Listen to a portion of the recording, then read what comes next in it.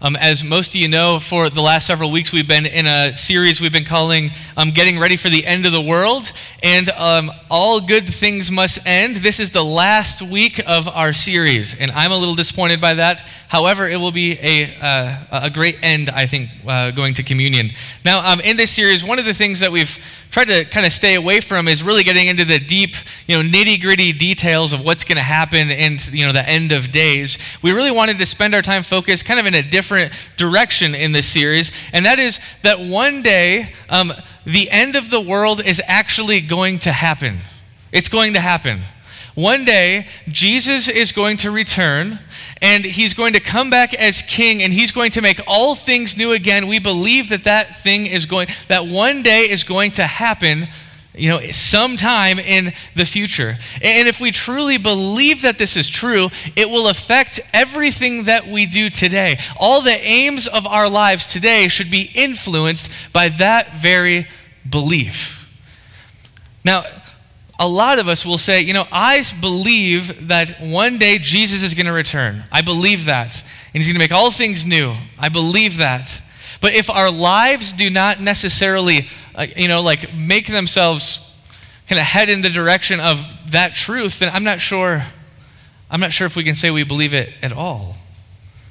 I mean, if we say, yes, we believe that Jesus is Lord and he's coming back one day, and our lives don't look anything like that, they don't look shaped by that at all, do we truly believe that? And so to emphasize this, we added the tagline to the series for the last time, what we do while we wait. Because what we do while we wait for the end to come truly matters. Now, this morning, we're going to actually do something while we wait. As you notice, there's this great table in the middle of the room, and we're going to take communion this morning. We're going to go to the bread, and we're going to take the cup. And as we do that, we are going to do that as we wait for the end of the world. It's a tangible thing we can do. And in fact, in the kind of the last days in the book of Revelation, and you'll see it in the book of Isaiah as well, Jesus, will return, all of that stuff happens, and then there's this great feast that happens. There's this great, delicious feast. And I imagine it looks something like our communion table this morning. When Jesus comes back, we are going to eat, and we are going to eat well all together. Jesus is going to host some kind of end of the world dinner party, I guess we could say it like that.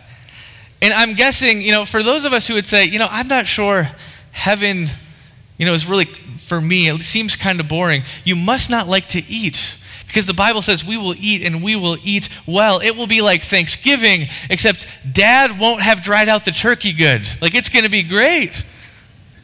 And so this morning, what I want to do is explore that great feast. It's a key element to the end of the world in Scripture. And to do that, we're going to read two passages this morning. We're going to read Isaiah 25, and then a small portion from Revelation 19. Now, what we usually do, don't do this, what we usually do is we stand, and then we'll face the center of the room for the reading of God's Word. And we do that for very good reason. We want to emphasize and we want to take the time to respect and honor something that we believe is true. The Bible is true. It tells us everything we need to know about God and our future. However, this morning we're going to do things a little differently. I'm going to read the scripture this morning, and as I read, what I want you to do, if you're willing to, is just turn your heads or your bodies, depending on where you're sitting, and just stare at the table.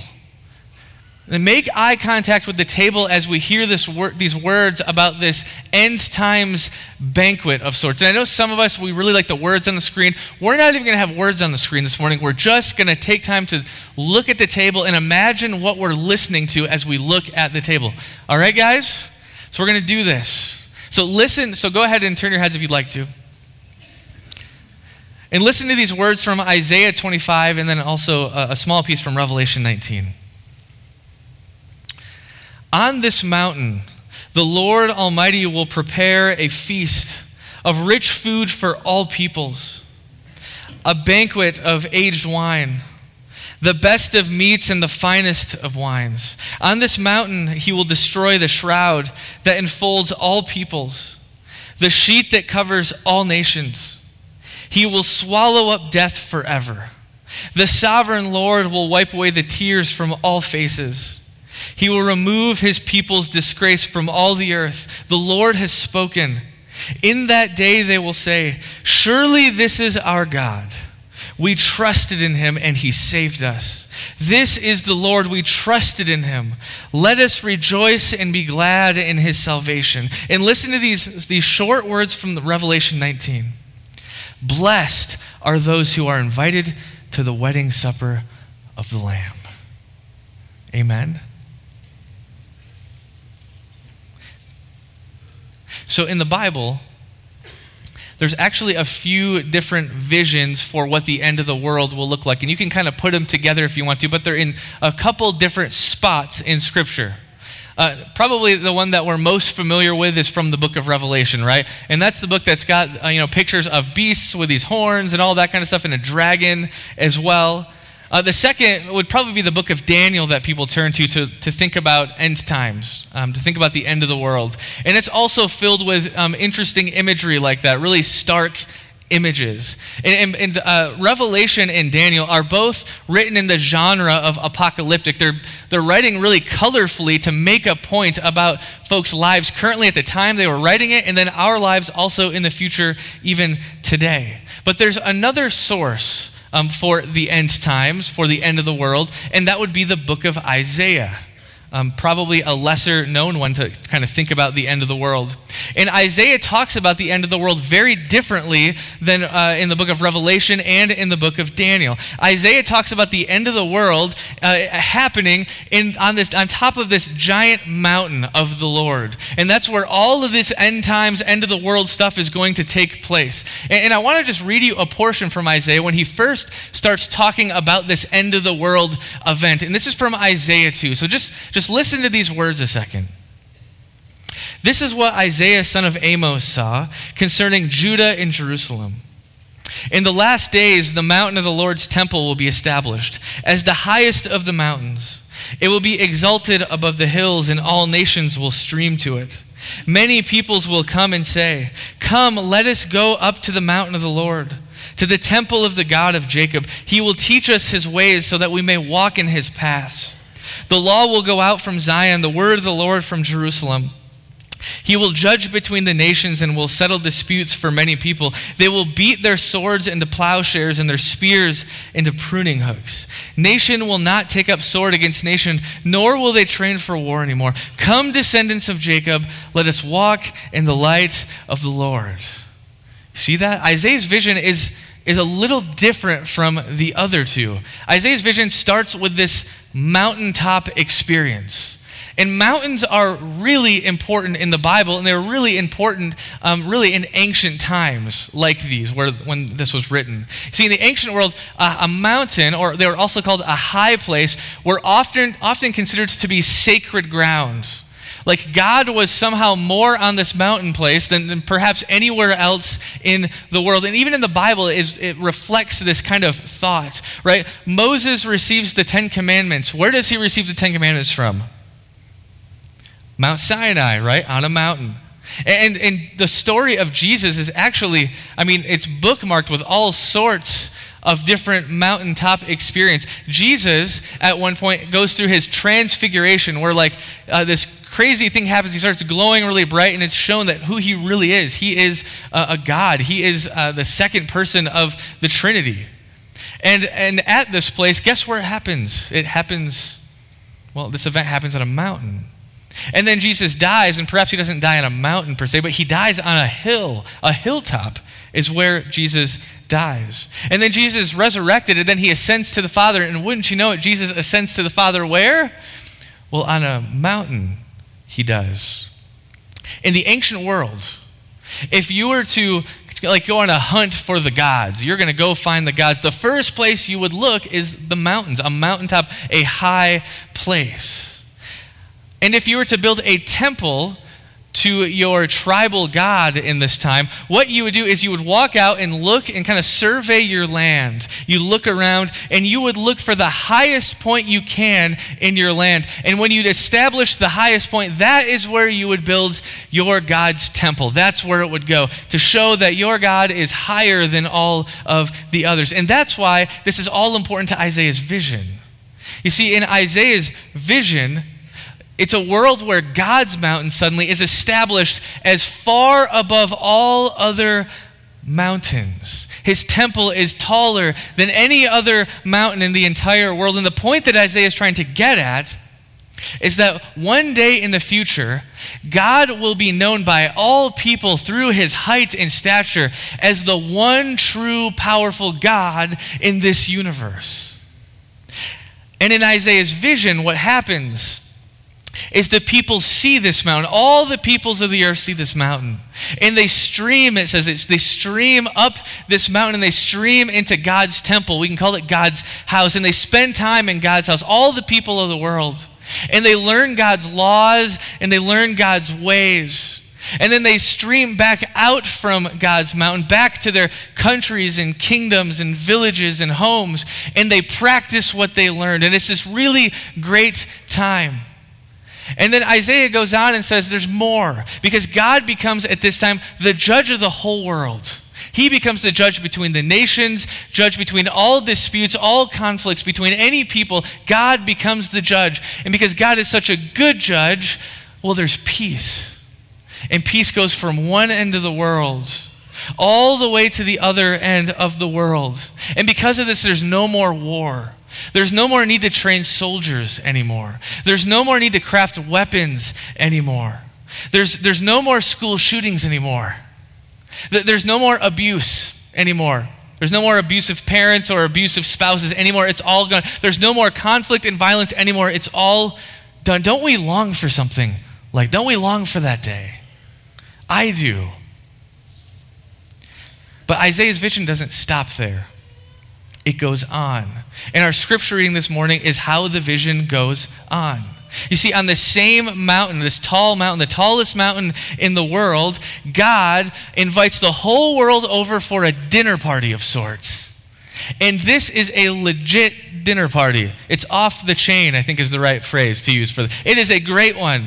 I mean, the meat and the wine, they are so good. The meats are so good that if you were to compare like a Ruth's Chris steakhouse steak, well, that steak would look like a McDonald's hamburger patty. I mean, it would be nothing like what you'd see on this mountain. And then God would uncork the finest wine, aged perfectly, and it would make Napa Valley look like a boxed wine company. It would be so good. And at this great feast, the whole world will feast and commune with God, and it will be this great time in the world. And it will all be 0 calorie, I'm pretty sure it says. And we're all thinking it's time for lunch, probably as well. You see, in this feast, there's actually more going on. There's more going on under the surface than simply some great feast that happens at the end of the world. I'm not saying that there's not going to be. I really think there's going to be this awesome feast where a lot of people are there and they feast with God, and it's going to be a great time. But there's more going on because Isaiah is trying to get at something deeper. He's pointing to something deeper about our reality of ourselves. And to really explain that, I have to tell a story. Now, when I say this, you might laugh, but please don't. I played football in 9th grade. Some of you laughed. You shouldn't have done that. I played football in 9th grade. I joined the football team. I believe I was the school's worst tailback in history. I believe that's how it went down. And anyway, so I joined, and before, you get under the Friday night lights and like all the fans are cheering for you, and it's this great time. Before all that happens, apparently there's something you have to do beforehand. It's called practice. Something I didn't really comprehend at the time. And in football, if you've ever played football, like right before the season begins, to really prep your body to get in gear, they do this magical thing called 2-a-days. Have you heard of this? 2-a-days. And then if your coach is really mean, they'll do this thing called 3-a-days. And what that means is you have 2 full practices or 3 full practices in the same day. It's glorious. We all loved it. And all these happened in the beginning of August in Michigan, where I grew up. And the beginning of August was the hottest time of year. Now in Michigan, if it's 90 degrees, we're thinking here, we're like, well, that's not too bad. 90 degrees in Michigan is like swimming in boiling hot water everywhere you go. It's that humid. It's really pleasant. And so I'm at these 2-a-days, and I'm learning and going through all these exercises and training drills and all this fun stuff. And then at the end of each day, what we would do is we would do these things called Green Bays. Now, Green Bays are almost as bad as the actual team Green Bay. They're terrible. Chuck might be in here, I'm not sure.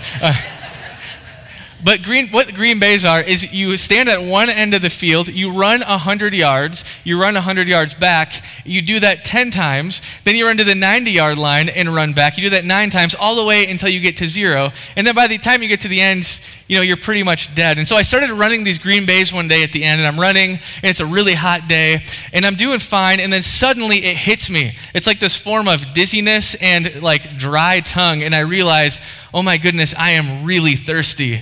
And so I keep running, and my thirst grows and grows, and I am severely parched at this time. And I remember running, and I'm looking off, and the sprinklers are on the side of the field. And I remember thinking of like breaking ranks and then running to the sprinkler and shoving my face in it, deciding that's not a bad idea. So I continue running.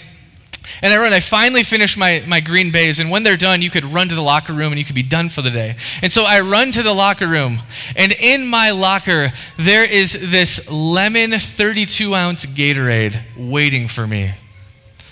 Now, I hate lemon Gatorade. It's disgusting. But in that moment, I tore the cap off the Gatorade, and I shoved it in my face, and I drank it, and that was like probably one of the most glorious times in my life. Maybe you've experienced this. Like the heavens opened up and the angels had trumpets. It was amazing. I was so thirsty in that moment. And the Gatorade was just perfect in that moment. In Gatorade, they actually add sodium or salt because they expect if you're an athlete, you lose a lot of salt. And I remember tasting it, and I could actually taste the salt in the Gatorade. And the salt in the Gatorade tasted so good. It was exactly what I needed. It was exactly what I was craving at the time. And you see, this is what the great feast at the end of the world is going to be like. At this great feast, we will find the fulfillment to our hunger and to our thirst forever.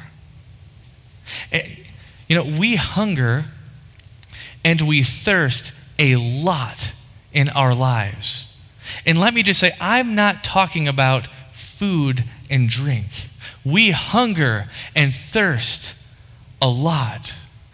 God created us to find our deepest fulfillment, to hunger and thirst. God created us for that. That's how it's supposed to be. And God created us to find our deepest fulfillment to that hunger and thirst in God.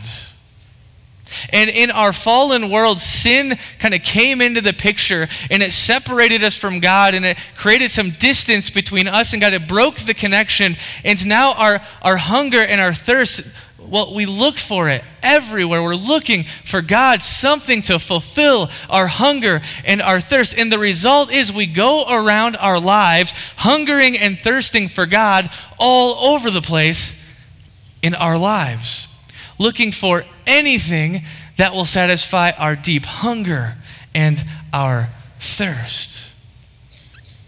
It's why some of us are overworkers.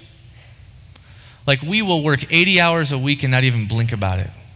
We will work and we will work. We could probably work ourselves to death, and that would be fine with us. We will work and work and work, and we work that hard, that much, that may perhaps too much, because we are pursuing something by doing so.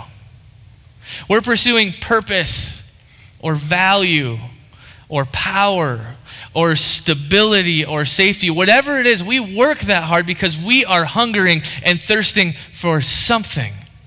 It's why some of us bounce from relationship to relationship to relationship in our lives. And we just think that the next guy or girl that makes it into our lives will give us the love that we finally have been longing for our whole lives. That next person is going to be that rock that we so long for. We are hungering and thirsting for something. It's why some of us get so stuck on money in our lives, where we check our savings account, and if the number's not growing, our anxiety does, right? because we're looking for something. We're hungering and thirsting for something. And if that number is not growing, well, I'm not sure we're getting it. And so we keep adding to the bank account again and again and again, and it doesn't quite give us the security or whatever it is we're looking for, but we keep doing it. I would argue that most of what we do in our lives is driven by our deep hunger and thirst. We pursue what we pursue in our lives in the hope that we will finally find something that fulfills us.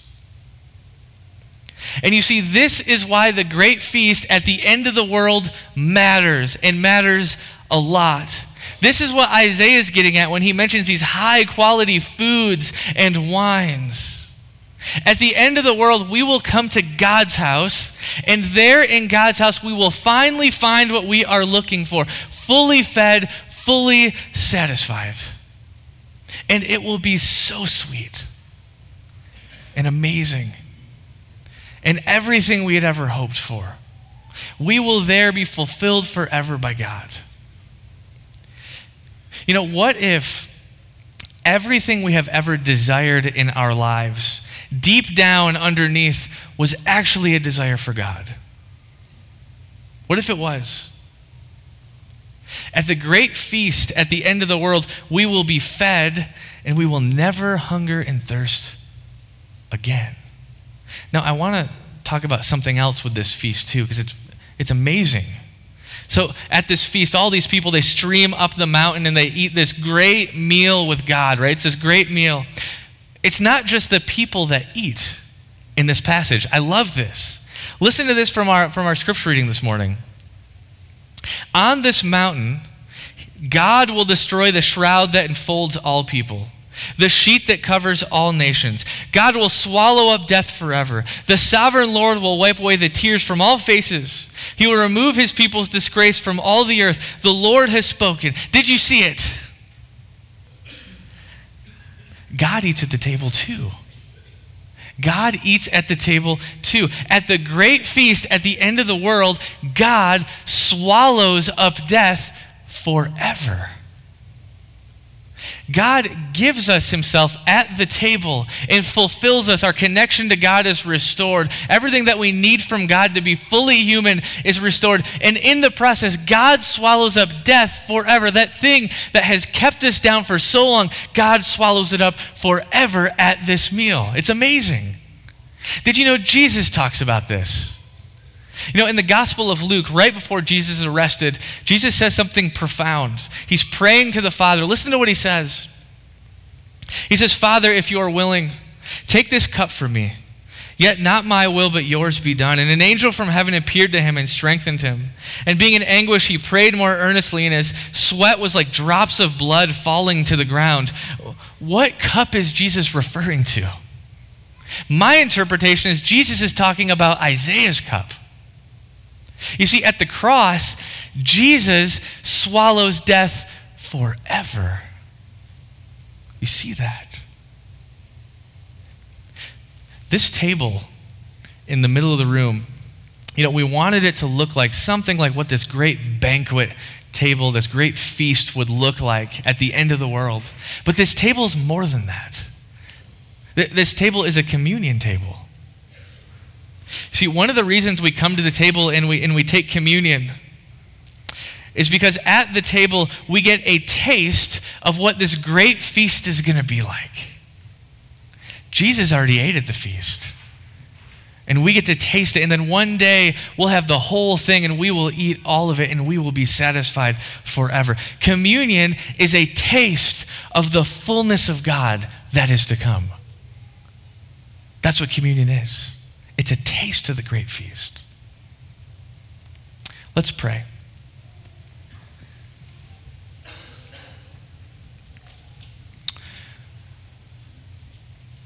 God, we thank you for these vivid pictures of the end of the world. God, we thank you for the feast. And God, we look forward to the day where you return and you are king of this world. You are in control fully of this world, and you make it known, and everybody else knows too, God. And God, we long so deeply for that peace where there's no more hurting, no more injustice, all is finally well in the world, God. And God, at the table, we are reminded of that. And God, we just pray that in our lives as we hunger and we thirst for you, God, that you fill us up, especially so at the table this morning. In Jesus' name, amen.